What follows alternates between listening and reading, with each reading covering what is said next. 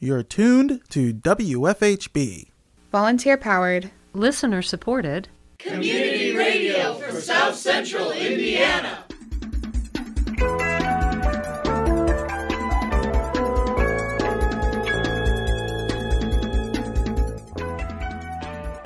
Good afternoon. Reporting remotely for WFHB, this is Benedict Jones. And I'm Jean Herr. This is the WFHB local news for Wednesday, March 22nd, 2023. Later in the program, we have Deep Dive, WFHB and Limestone Post Investigate, where we look into issues regarding health, housing, and the environment that directly impact residents of Monroe County. More in today's feature report. Also coming up in the next half hour, Artificial Crooks on Better Beware, your weekly consumer watchdog segment on WFHB. More following today's feature, but first, your local headlines.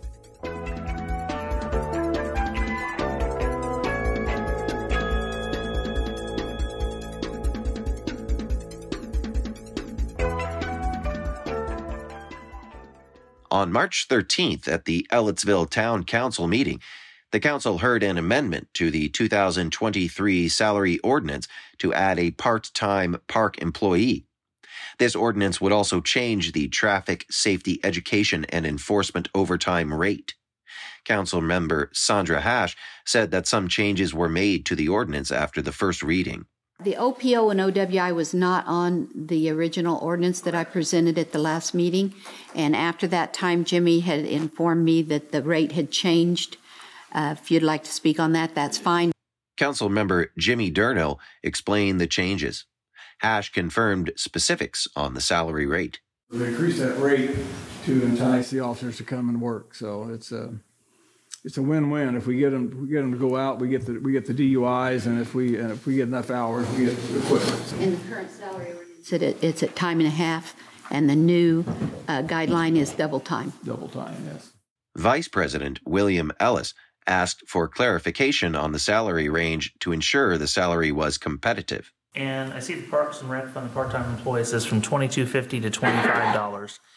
Are we setting it at $25 an hour, or are we saying that would be the range? I think it has been set at $25. $25, yes. Okay, so what is the $22.50? I just feel like it's always good to put a range in. Okay, I just want to make sure. I do that on all positions. Oh, I thought we'd already fully discussed 25. That's why I was wondering. If you want to mark the range out, it's okay with me. I'll take it out. I'm good with it. Yeah, I think a range is good, but I just want to make sure that we're competitive for the position. The council approved the ordinance unanimously. Next, the council discussed an agreement between the town of Ellettsville and Baker Tilly US LP. Town manager Mike Farmer informed the council that due to inflation, the cost of installing and maintaining their water system has increased drastically. So it's been since 2016 we've had a rate increase. And we did pretty well for 2 or 3 years, making the old rate work as it should, but it only has a life because of inflation and other factors. And so we have now super inflation, especially in our industry. I was signing claims before I came in here, and plastic 12-inch pipe is 46 cents a foot every foot. $46. Every foot's $46. We had a repair to make west of town, and we bought 2 sticks of 12-inch pipe, and it cost $1,800. So all the parts, full seal clamps now cost $400 or $500 a piece when we make a repair. Our system needs some not severe, but some updates to the system. We have a 10-year plan for what we want to do. Farmer explained Baker Tilly's involvement in the water rate study and the rate case filing. So anyway, we asked Baker Tilly to do a rate study, and they're prepared now to move forward to the next step where they present to the IURC. So they have given us scope of work and service fees. And I mean, it's time and expense not to exceed $45,000. In 2016, we paid $41,000 for the same thing. It's what it costs. So that was not quite an increase. Now, if we get into the ditches and have to wrestle around with the IURC, we could spend another $40,000 on top of that for discovery and extra work. I shouldn't turn pages.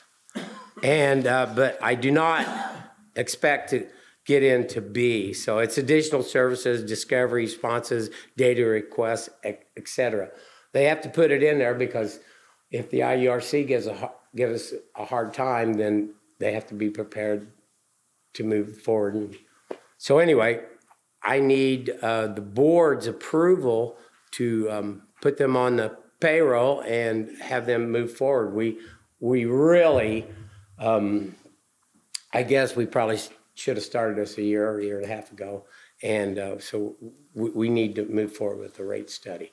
The rate study, the other page you got, right now with what we've given them, it looks like that the average monthly bill, which is currently $24.44 for 4,000 gallons. This is just for some perspective. There's 3 different alternatives, but I'll just go to the worst case scenario. Could increase by $6.38. That may not be enough by the time we get done with this, but it puts you in the ballpark of what you should expect of an increase. I put the percentage up there as well. It's 26.09% if you go alternate 3, but it's absolutely necessary, and I can give you as much information as you need to see that we indeed need this rate increase. The council approved the engagement letter with Baker Tilly U.S. LP unanimously. The next Ellettsville Town Council meeting will be held on Monday, March 27th. This is Deep Dive, WFHB and Limestone Post Investigate, where we look into issues regarding health, housing, and the environment that directly impact residents of Monroe County. Last month, we looked into problems caused by the housing crisis. This month, we will share possible solutions. One solution to the housing crisis in Bloomington is to diversify the housing supply. According to Home for All, multifamily housing is characterized by multiple units in a single building or by shared walls. Home for All states that multifamily housing is necessary to provide affordable units, especially in high-cost housing markets. According to the National Multifamily Housing Council, multifamily housing increases the density, variety, and efficiency of a city's housing network. Director of Planning and Transportation, Scott Robeson, explained what multifamily housing is and explained the differences between a duplex and an accessory dwelling unit. From a planning perspective, it's you have a single lot of property that you could put 2 dwelling units on that. And those 2 dwelling units could be both owner-occupied. One of them can be owner-occupied, or one could be rental, or both could be rental.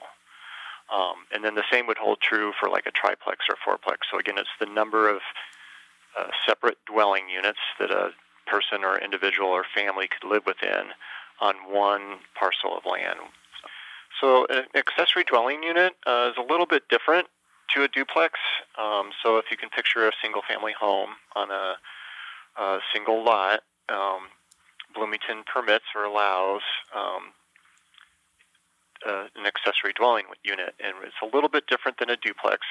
The key difference that we can do with an ADU, as they're also known as, is we can regulate that one of the units on the property, either the main home or the accessory dwelling unit, has to be lived in by the owner or owner-occupied, and the other could be rented.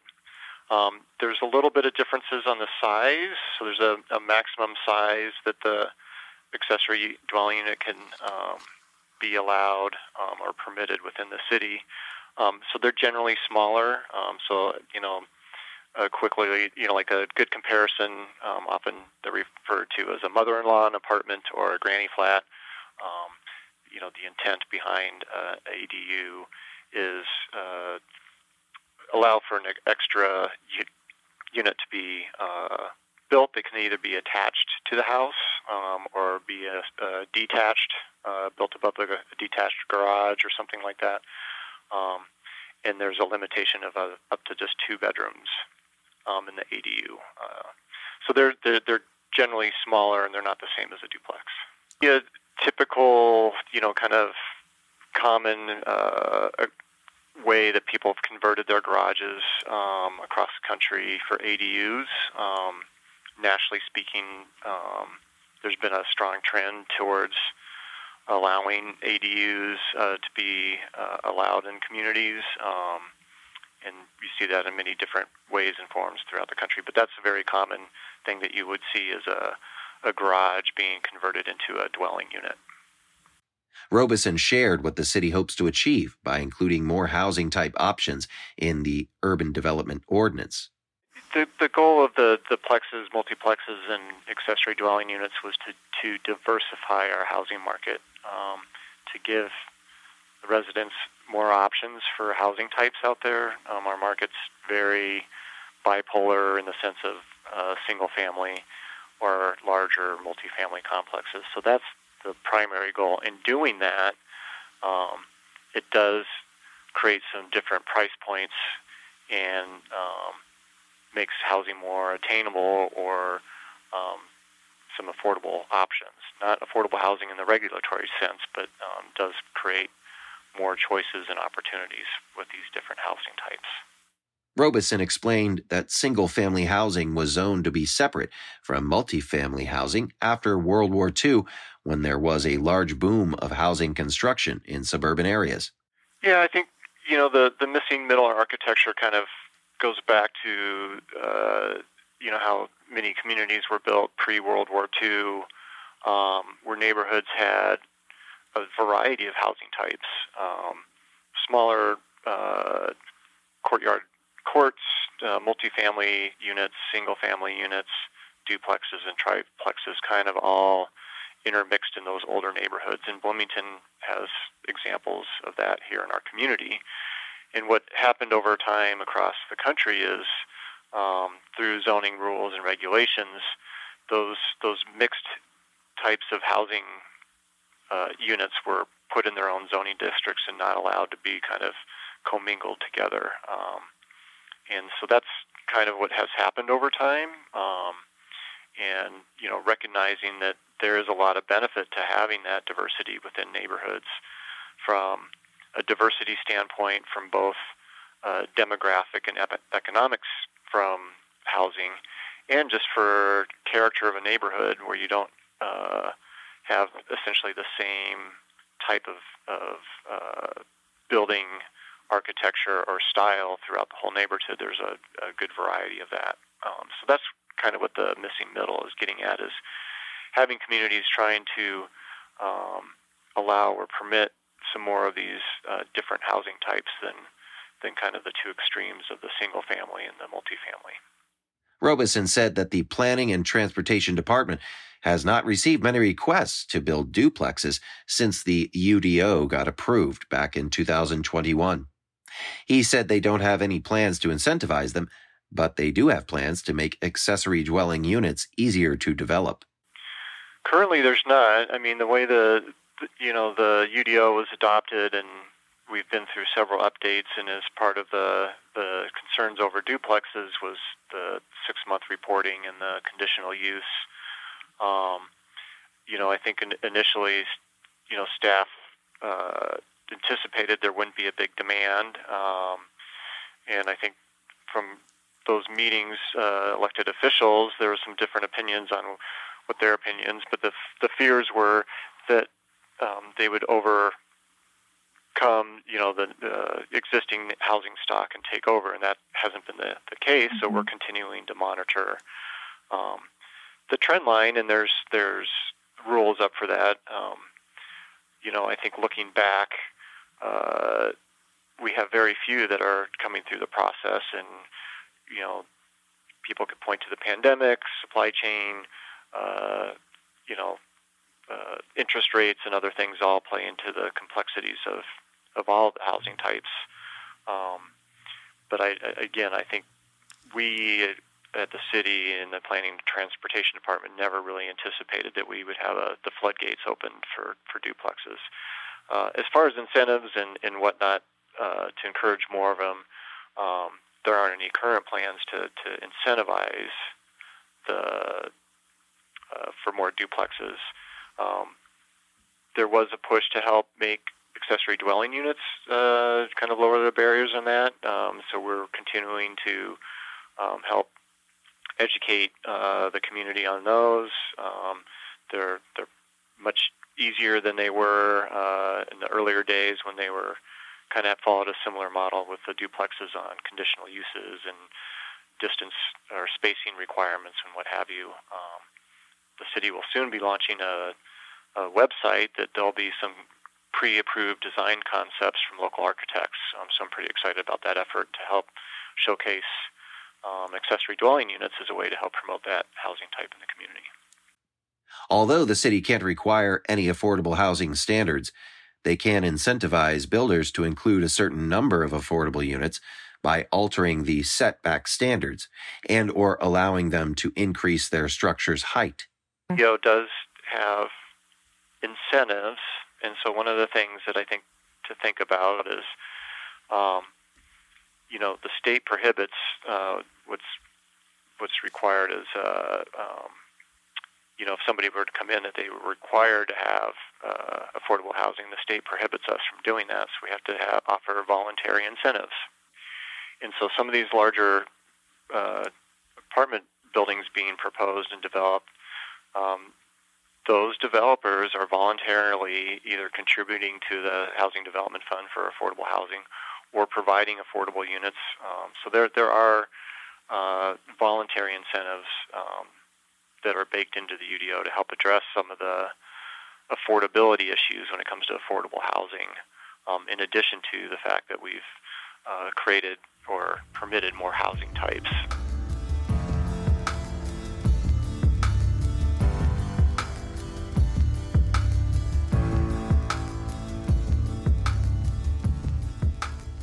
Urban planner and housing and community development consultant Deborah Meyerson specializes in affordable and mixed-income housing. Steve Henfeld of the Limestone Post spoke with Meyerson about possible solutions to the housing crisis in Monroe County.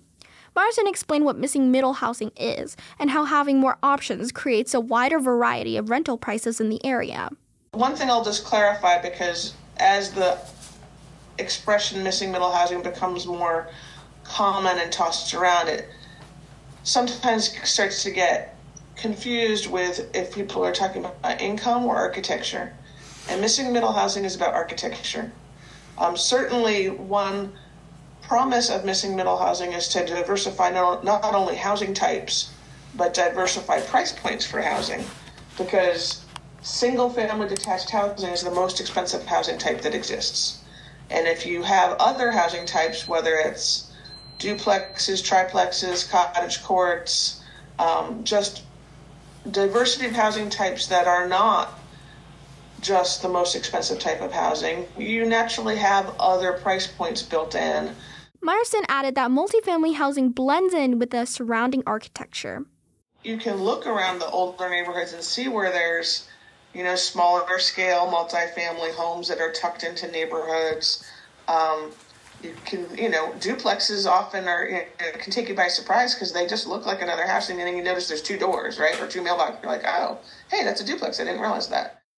Meyerson explained that although multifamily homes may be in demand, if they are not convenient to make, then they won't get built. Having that mix of housing types was made illegal decades ago, and so now, just more recently with the revision of the UDO, a little more incrementally, baby steps, looking at allowing it, but, it's kind of keeping the eyes on making that easy and possible, and sometimes talk to folks about, in terms of what's getting built in the community, what is allowable, convenient, and marketable. So let's just say, there's a market for other housing types, but maybe, again, the UDO doesn't allow it, so you don't build it. Or maybe it does allow it, but maybe it's harder to get financing for it. So maybe that's not as convenient, because if you can't borrow the money and you don't have the equity on your own, not going to get built. Or convenient, maybe the UDO allows it, but you have to go through a conditional use process that takes a lot of time, you get neighborhood resistance, and so technically it's allowed, but it's not very convenient, and it may push the price up of actually doing it, and you just say, okay, I know there's a market for it, I know technically it's allowed in the code, but it's just not worth my time. So I'm just giving examples of how those three intersecting need to be there in order to really get the desired outcomes optimal in terms of what's getting built. So that's usually that intersection. So even if there's an interest in things that are missing middle housing, if it's still the most, let's say there's certainly market, people still want single family homes. Nobody's outlawing that. Nobody's saying nobody can have that. It's just offering other choices. But if the easiest, allowable, and convenient intersects with that single family home, well, that's more likely what's going to get built. Myerson gave an example of how turning a single-family home into a duplex can help the current residents stay in their neighborhood when they might otherwise have had to downsize to a new location. She also said it can provide more opportunities for future residents to live in high-resource neighborhoods. I mean, people who are getting older want to stay in their neighborhoods. People who are empty nesters, may have twice as many bedrooms as they need. If you could easily divide your single family home into a duplex so that you could have a renter on the other side, it would help pay for bills, passive income that would help people stay in the neighborhoods where they want to live.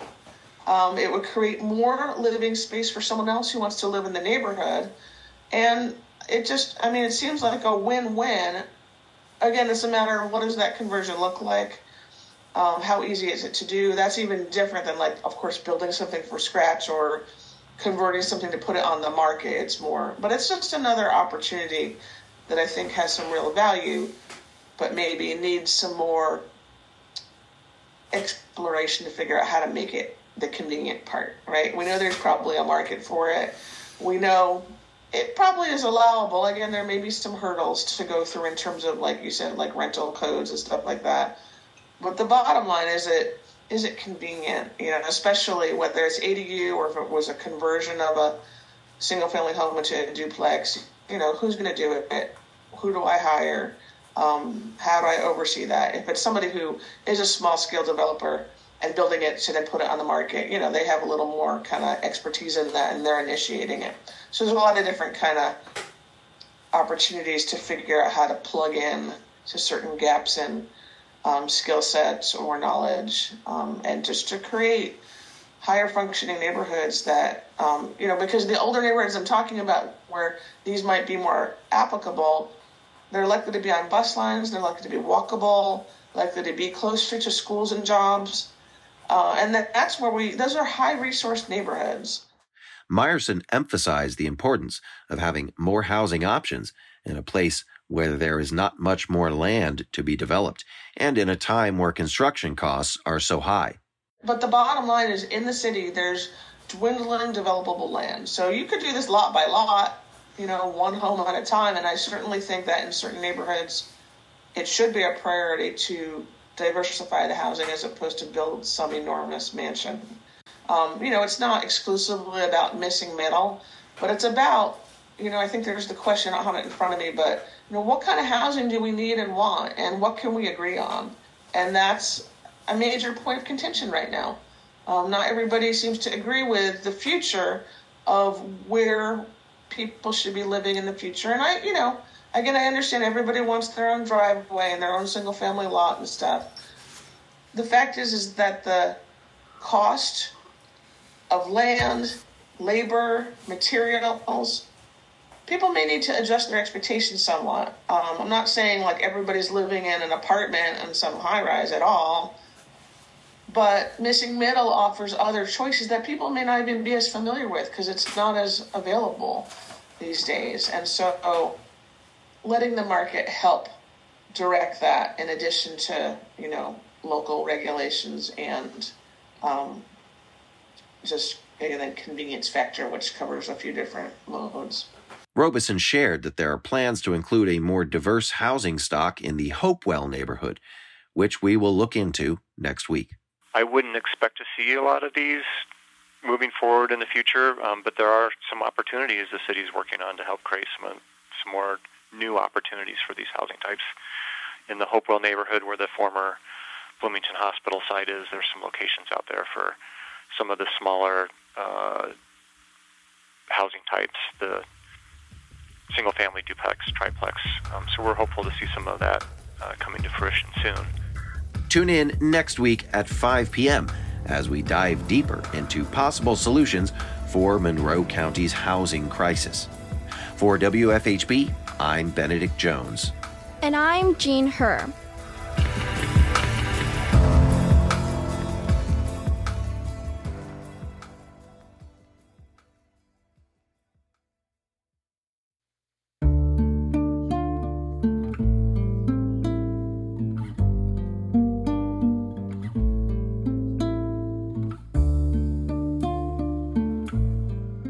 Up next, Artificial Crooks on Better Beware, your weekly consumer watchdog segment on WFHB. We turn to host and producer Richard Fish for more.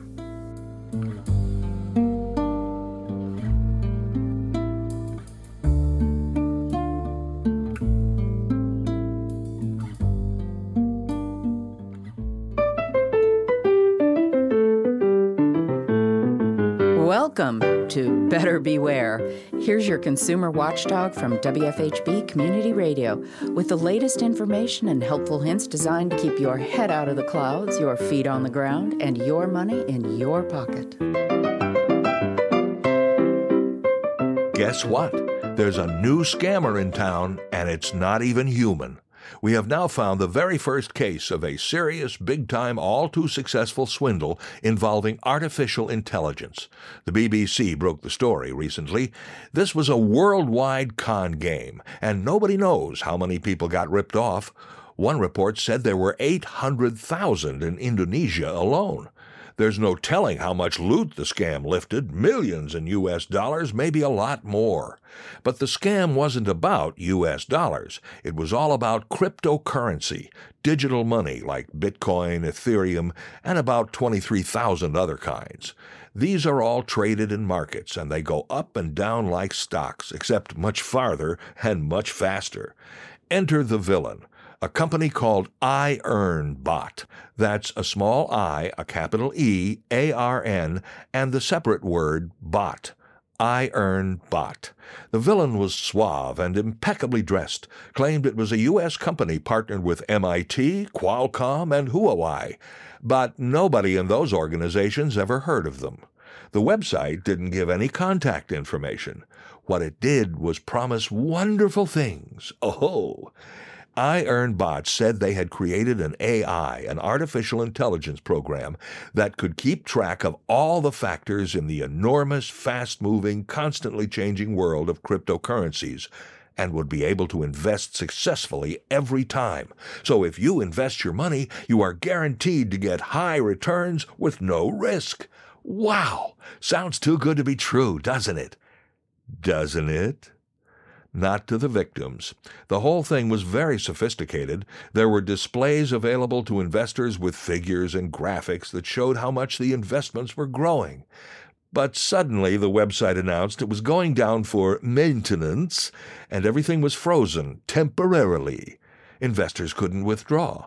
Apparently the maintenance included a very thorough vacuuming, because when the site came back up, investors found their account balance was zero. Have you been following recent reports about the development of artificial intelligence?